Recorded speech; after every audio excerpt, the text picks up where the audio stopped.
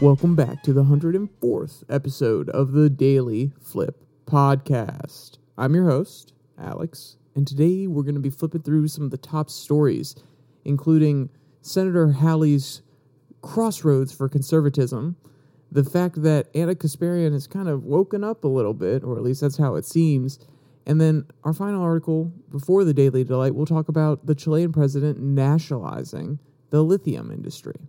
And as I just mentioned, of course, we will have a Daily Delight, a story meant to leave you feeling positive and ready to take on the day. Now, that's enough rambling from me. Let's jump in to our daily debate. So both sides of the political aisle in America, they seem to be coming to grips with reality, or it feels as though they're trying to either moderate or they're playing to their base.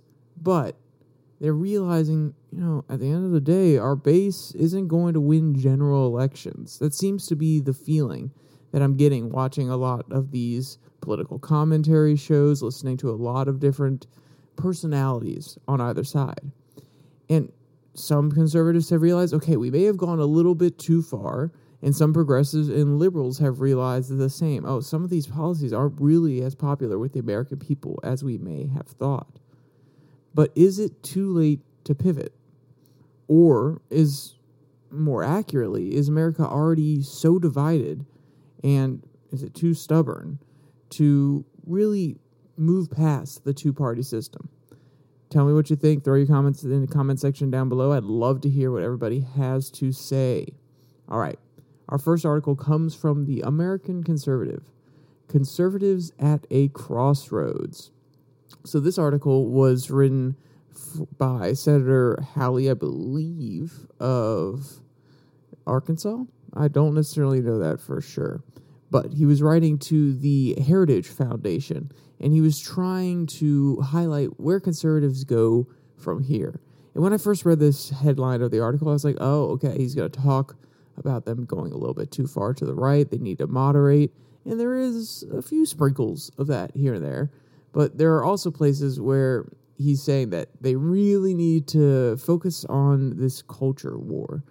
And to be clear, he doesn't say it in those terms. But when you hear the second to last quote that I have, it really does highlight the emphasis on the culture war. And that's why I'm going to save it till a little bit later, because there are more important issues that I think he's trying to address. And I like to talk about those a little bit more. Quote, "It is my conviction we stand as one of the great crossroads in American history. This decision that we will make in the next 5 to 10 years will determine the shape of the next 50 or 100. And the question is, what will conservatives stand for this hour? Do we have what it takes to face the challenges before us? We face a rising adversary in China. We face a loss of industry at home, the unraveling of our social fabric, falling birth rates, falling family formation. But above all, our challenges, in my estimation, we face the radical challenge of new Marxism, of a new left that seeks to transform American life." So I'll pause here for a second. The first one's China being an adversary on the world stage, family formation, falling birth rates, the unraveling of the social fabric, and loss of industry. Boom, boom, boom, boom, boom. I'm right there with you. I'm pretty sure everybody in America, except maybe for the falling birth rates and family formation, would agree with those points. I think almost everybody would agree. You don't feel as connected with your neighbor who is not of the same political ilk as you sometimes. You don't feel as comfortable talking about certain issues in certain places.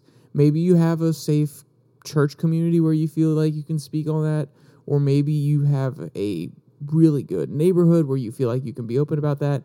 But in the wider sense, since the use of social media is so prevalent, you can't necessarily always be in a place that feels safe to speak about certain issues. And when I say safe, that's not necessarily fair. But we as humans, we don't like criticism. We don't like negative interactions. So we try to mitigate some things that would cause that. So we don't actually discuss politics and the issues underwriting them anymore because we're afraid of the negative consequences. So I agree with a lot of what he's saying. But then he has to dive into the cultural Marxism or the new Marxism, and whether or not his thought process is well-founded, because there are definitely certain ideologies that are present on the left that resemble Marxism or have neo-Marxist thinking, critical race theory, critical gender theory. These are all born of critical theory, which is a Marxist idea. But he is creating an other, which I don't like. It's not a unifying statement. It's especially when he says we face a radical challenge of new Marxism, and he's implying here that it comes from the left. The next line literally says, quote, of a new left that seeks to transform American life, to transform particularly every institution we cherish, to abolish the traditional family, to rewrite American history, to purge our society of Christian influence and the Bible, end quote. And he's trying to create an other. Now, I'm not saying that he's wrong. There probably are people on that side of the aisle that want to do those things.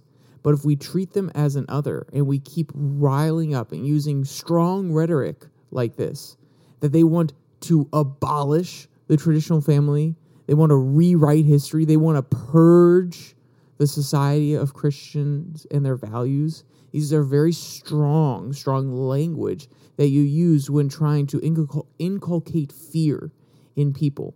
And this is not the way to go about it. Just like when the left or progressives says negative things about, oh, the Republicans are racist, they're angry, they're unmoral, they are invading our rights. All of this type of language, it really speaks to the social fabric falling apart that he's talking about. And it's ironic that I find it happening almost 2 lines after he points out that there is a social falling apart. So, when moving forward, I don't necessarily think that we should use such inflammatory language. And I know, people are probably listening. If you're from one side of the aisle, you're like, Alex, what do you mean? This is the biggest thing that we've ever dealt with. This is a terrible travesty. We cannot have this going on. And if you're from the other side, it's like, they're coming for our rights. We can't. So I understand. Everybody feels justified in their side, and everybody feels justified in the language they use to defend their side. But at the end of the day, I think the crossroads in conservatism, and more accurately, the crossroads in America, is not, oh, there's a new left or there's a more radical right. It's, okay, what brings us together? When are we going to acknowledge we are all Americans? Even if we have different value systems, we all live in the same country. We have to work with one another in order to get bills passed, in order to change and better our society. So it's extremely naive, in my opinion, to believe that this is a smart move to call out the other and demonize them. Because at the end of the day, you're still going to live in a country with them. You can't, unless there's a national divorce, you cannot get rid of these people. So by othering them and saying, oh, this other group, they don't care about our values, they are the enemy. And I know, let's be clear, I don't think Senator Howell is using words exactly like this. But these sort of small rhetorical choices have a large impact when it is broadcast to millions and millions of people. A lot of people will take these terms in a very different way. And Senator Howley really does focus on the fact that this new conservatism that has allowed this to rise was born of the change in the world after the Cold War. How the United States decided that, oh, okay, we're the global hegemon now. We're going to secure a lot of the trade routes. We're going to foster a neoliberal globalization. We're all going to be buddy-buddy. We're all going to be trading with one another. We're going to be offshoring some of our jobs to other places because it's cheaper. We can provide them a way up and out of their current situation. And that is beautiful. At the end of the day, if you're a person who likes free trade, you hear that and you are ecstatic. But in order to do that, you have to take on, or in order to be willing to do that and have policies that benefit that within your nation, you have to have a little bit of a shift towards liberalism and not necessarily as protectionist national policies that protect your own individual markets. And Hallie really points this out and says this is one of the major shifts that happened, and that is why we've lost a lot of jobs. I acknowledged this and talked about it in a podcast, though I believe it was released last Friday. So we know that this was a shift that happened, and we know we lost jobs because of it. And Hallie does address this. He's saying, hey, we need to bring jobs back to the United States. We need to reshore jobs. And this is one issue that Senator Hallie talks about making sure that we have a strong working and middle class, that I hear and I've heard from the progressives as well. And I think this is a little nugget of hope, in my opinion, because Senator Hallie talks about this. Republicans have been talking about this for years. And then you hear people like Kyle Kulinski, who is a progressive, Bernie Sanders, who is obviously a progressive, if not a social democrat, whatever title you want to give them. But both sides are talking about strengthening the working class. They acknowledge that a lot of the prosperity in America came during the 50s, 60s, 70s, 80s, when there was a strong middle class that was working their butts off in order to bring their family from below to the higher rungs of society. And it allowed us to, one, have a lot of strong jobs, two, be a manufacturing hub for the world, which allowed us to really dominate. Because if you're part of the manufacturing process and you're the place that's being manufactured and you're also the country that is securing that trade, you are pivotal to every single country within that supply chain. So it gives you a lot of dominance on the world stage politically. And so this is a beautiful crossroads. This is where progressives and conservatives are actually speaking the same message. Hey, strengthen the working class and the middle class. They just have very different approaches of how to do it. A lot of progressives would probably say, okay, we need to have a universal basic income or at least a living wage standard across the nation. We need to have strong unions so they can enforce these good deals for their members with the companies. And Hallie would say, we need to ensure that we can bring back a lot of companies to the U.S. We need to lower regulation so that they can thrive and then they can expand and create more jobs and they can create more high-paying jobs. So there are lots of different approaches to this, and that's where the tricky part is. They both agree on what has to be done. They don't agree on how to get there. And while that can be frustrating, I think it shows a little bit of hope because it understands that both sides have a key understanding of what is necessary to move forward, what is very important to ensure that not only that America stays on top, but if America does fall off, that we can still be a strongly placed country who has a strong, thriving middle class and won't be susceptible to social decay because you have a whole bunch of middle-class people who feel that they've been thrown out, that they've been taken advantage of by the system. And this is where we can come together and have these conversations. They're very far apart. I acknowledge that. I know I'm being a little idealistic, and it's funny because I did call people naive a minute ago. But this is an issue that we can come together on. And when I hear this, it makes me think that if we could get them to just sit down in a room and both acknowledge, okay, working class people, we know that this is the issue. We know that we want to solve their problems. We want to alleviate their situation. How do we go about doing that? And then we have to also really pressure them to give up a little bit.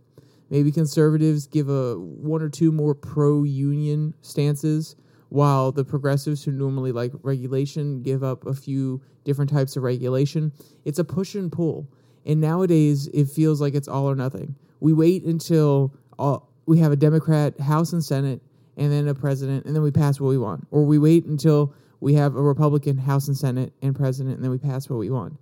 Versus acknowledging that you're going to have to lose some things. You're going to have to come together. You're going to have to concede some things to the other side that you don't like.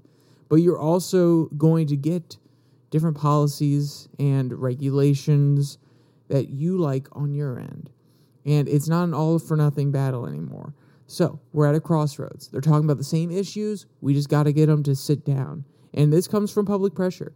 If you know a senator in your area who really cares about working class issues, look up a senator from your state, another state, or even if it's a House of Representatives member, look up someone who has a diametrically opposed view when it comes to how to solve working, but they still care about the working class, and maybe send them a letter, an email, asking, what do you think about this person's opinions? Would you be willing to sit down and have serious conversations? There is still bipartisanship. There is still cooperation, even if it's not fully bipartisan, between the parties. I mean, you saw Ted Cruz and AOC sit down to author a bill about term limits.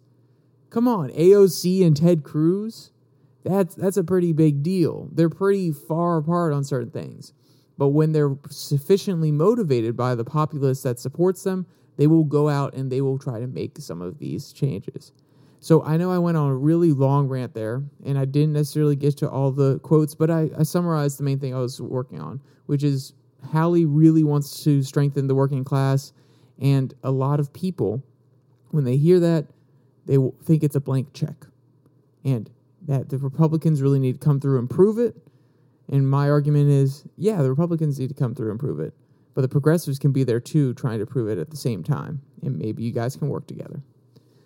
All right, let's jump to our second article. This one comes from the New York Post. The Awakening of Ana Kasparian, When the Left Meets Reality.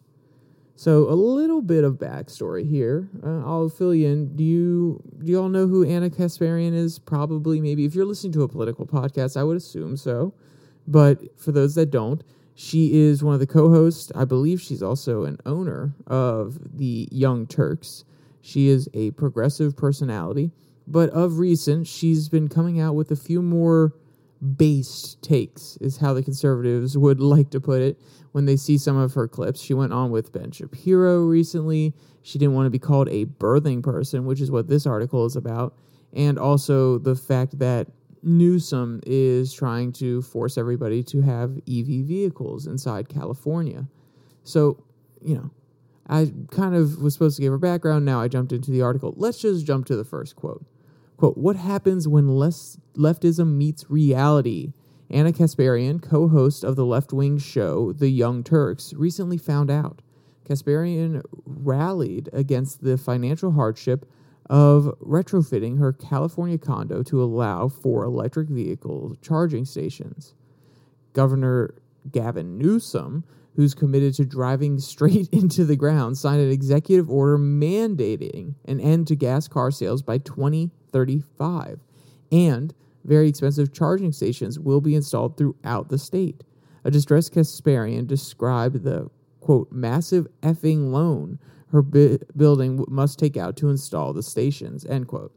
So, yeah, I mean, she's not necessarily happy about this one. She's not happy that her building is being forced to install some of these stations. And a lot of her issue comes from the fact that, well, this is a government-mandated program, so why are you not going to finance it? And the article goes on to really say, well, hey, if they're financing it, think about it this way.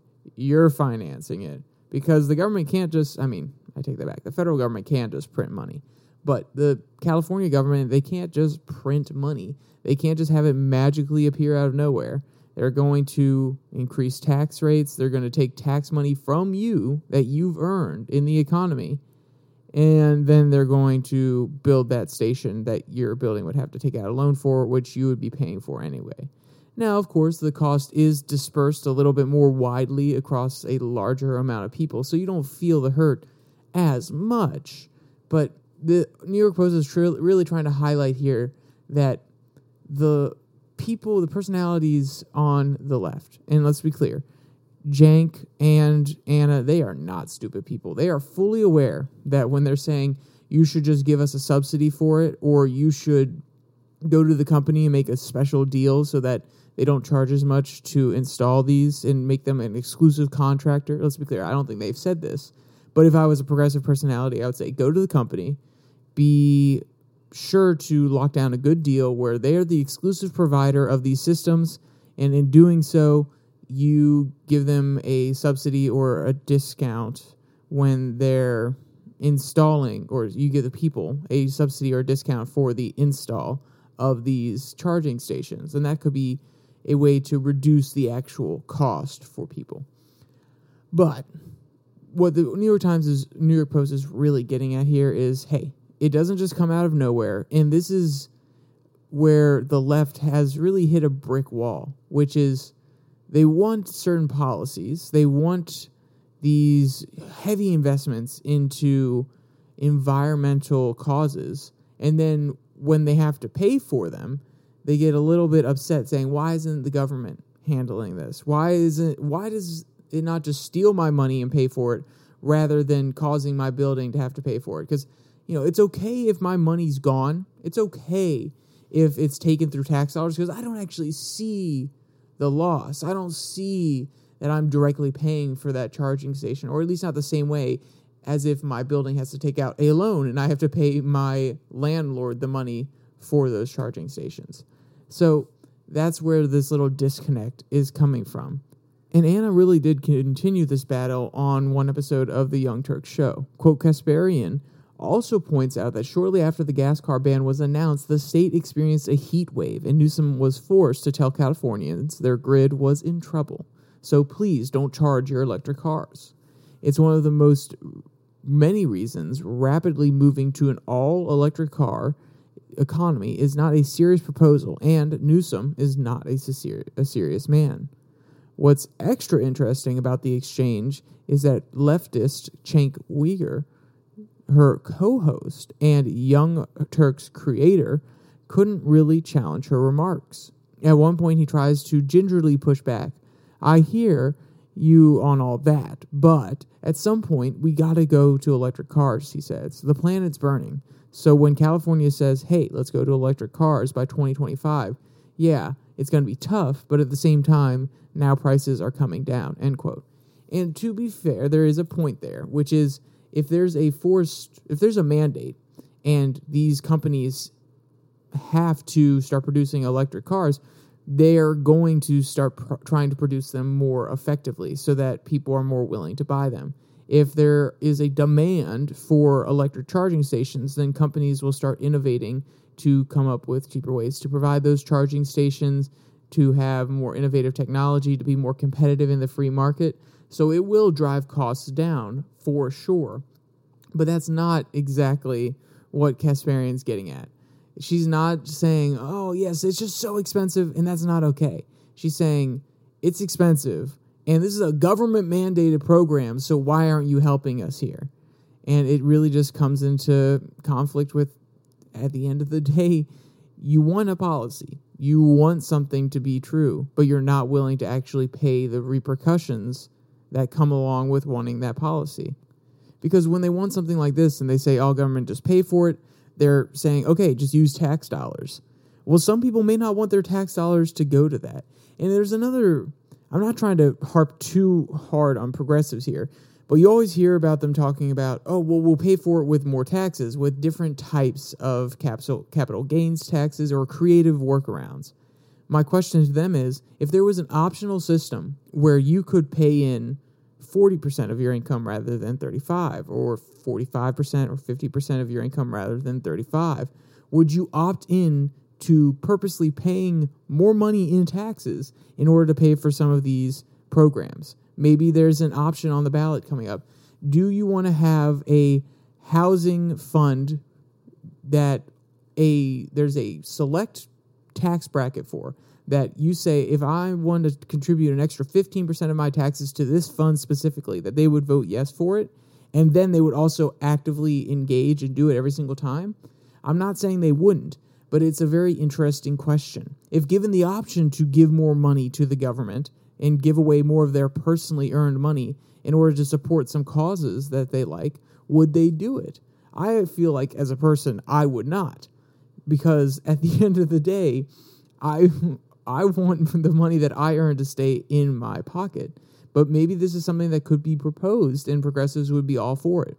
I have a feeling deep down that people like the money that they earn a little bit more than that, but that doesn't necessarily mean anything. My feelings on the matter may not be true. Maybe Kyle Kalinske would totally be in favor of that, and he would give an extra 20% of his income to certain programs that he speaks about regularly on his program. All right, that's enough ranting about this one. We're going to go to our last article very quickly from Truth Out. Chilean president announces to slowly nationalize the lithium industry. So as we come into this new era of batteries, you've probably been hearing about it a lot. The conservatives in America have been talking about the fact that we have exported our battery building capacity and the mining of these very important resources to other countries, and how that's a strategical problem. And you've probably heard the leftists talking about how some of these mines, they're not necessarily conducive to a green environment. Now, of course, lithium is used in EV batteries, but that doesn't mean that the mining process is as clean as they would want it to be. So you've heard lots of talking points about this. And people are starting to realize that lithium, cobalt, nickel, copper, these minerals are going to play a huge role in the next coming years as a lot of countries around the world push for more EV cars as well as just larger batteries because they need to store all this renewable energy that they're generating from windmills, solar farms, and things like this. So this is a very strategic industry, and you can see why the Chilean president is probably like, okay, we need a little bit more control over this, considering the export of lithium could actually determine the future of Chile. If they are forced by third-party companies who come in from other countries and undercut the Chilean companies, then these Chilean companies are not going to be making as much money as they could. They wouldn't have as much control over this very valuable resource that they would want to have going into the future. Right now, it's a huge leverage point over China. So China obviously is one of the largest battery producers in the world, and they get a lot of their lithium and other minerals from outside their own country, Australia, Indonesia, and then this little lithium triad here in South America, which includes, quote, about 60% of the world's reserves are located in Southern America, the lithium triangle, which includes Bolivia, about 21 million, Argentina, about 19.3 million tons, and Chile with about 9.6 million tons, according to the U.S. Geological Survey. For now, Chile is leading those nations in their terms of production and ranked second globally after Australia, end quote. So you can see how this is a very important industry moving forward. So let's actually talk about Boric's plan here. Quote, under Boric's plan, the government would respect existing contracts with those industry giants set to expire in 2030 and 2043, respectively. However, all future contracts for the metal would involve government-controlled public-private partnerships, Boric explained. He ultimately envisions a national company focused on lithium. But because creating one could delay any legislation divisions, agreements will initially be led by the state-owned copper mining company, Codela. According to the Associated Press, Boric said that in addition to being involved in the mining, the government will promote the development of lithium products with added value, with the goal of becoming the world's leading lithium producer, end quote. So he's not just going to want to mine it, but he's also maybe going to invest in refining it there in Chile, which is, of course, a very strategic market. Like I said, China has a lot of control over the refining process of a lot of different metals because of the manufacturing base that they've built up over generations. So if Chile can position itself here, maybe they could be a cutoff or a different partner to China rather than sending all of their products over there or all of their lithium and natural minerals over there and relying on them to refine it. Maybe they can do a little bit here at home. And if they get a jump start on this, then they could say, hey, Argentina, Bolivia, let's create a little trade organization here. You send your minerals here to Chile so we can process them. And then we don't have to rely on China as much, and we'll have a little bit more political bargaining power on the world stage. So even though I don't necessarily agree with nationalization, I don't think that it is in the best interest of a country to fully take over a certain industry because it becomes a little bit stagnant. They're not necessarily facing the same market forces that they would be if they were to stay private. I do think that for the security of Chile, it's a very interesting play, and it has a lot of geopolitical strings that are attached to a move like this. So I want to see where this goes from here. We've seen nationalization of industries in South America before. Sometimes it has worked, sometimes it has not. And we've also seen the overly private takeover of Southern American countries by U.S. companies back in the day, and that didn't work out well either. So we'll see how this one develops. We'll see if it's a boom or a bust, but keep your eyes on Chile and see what they're doing, considering lithium is one of the most necessary and more strategic elements going into this next decade, if not the next 5 decades. So let's jump into our last article. This one is our Daily Delight that comes from the animal rescue site. Toddler spots Great Dane in the store and has the cutest reaction. So there is really something about dogs that just draw some people in, especially when they're little people, like children. Quote, a tiny toddler had the most precious reaction to meeting a Great Dane, and their interaction was caught on video. Colonel the Great Dane was walking through the store with his owner, Alyssa Berkowitz, when the little toddler spotted him, end quote. And this little guy, he did not hesitate at all. He came in full speed. He was ready to say hello to this guy. Quote, the small child was so mesmerized by the huge dog, he couldn't take his eyes off of him. He giggles when the dog moves and becomes very excited when Alyssa says he can pet the dog, end quote. And if you want to see any of the cute photos or videos of this one, or you want to read any of today's articles, there'll be a link in the description below that like and subscribe button where you can find all of them. Also down there are the links to the podcast on Spotify, Pocket Cast, Google Podcasts, Podvine, as well as a link to the Twitter handle @YourDailyFlip, where I post a link directly to the YouTube video on Monday, Wednesday, and Friday. All right. With all that said, there's only one more thing to say. Stay safe. Don't die.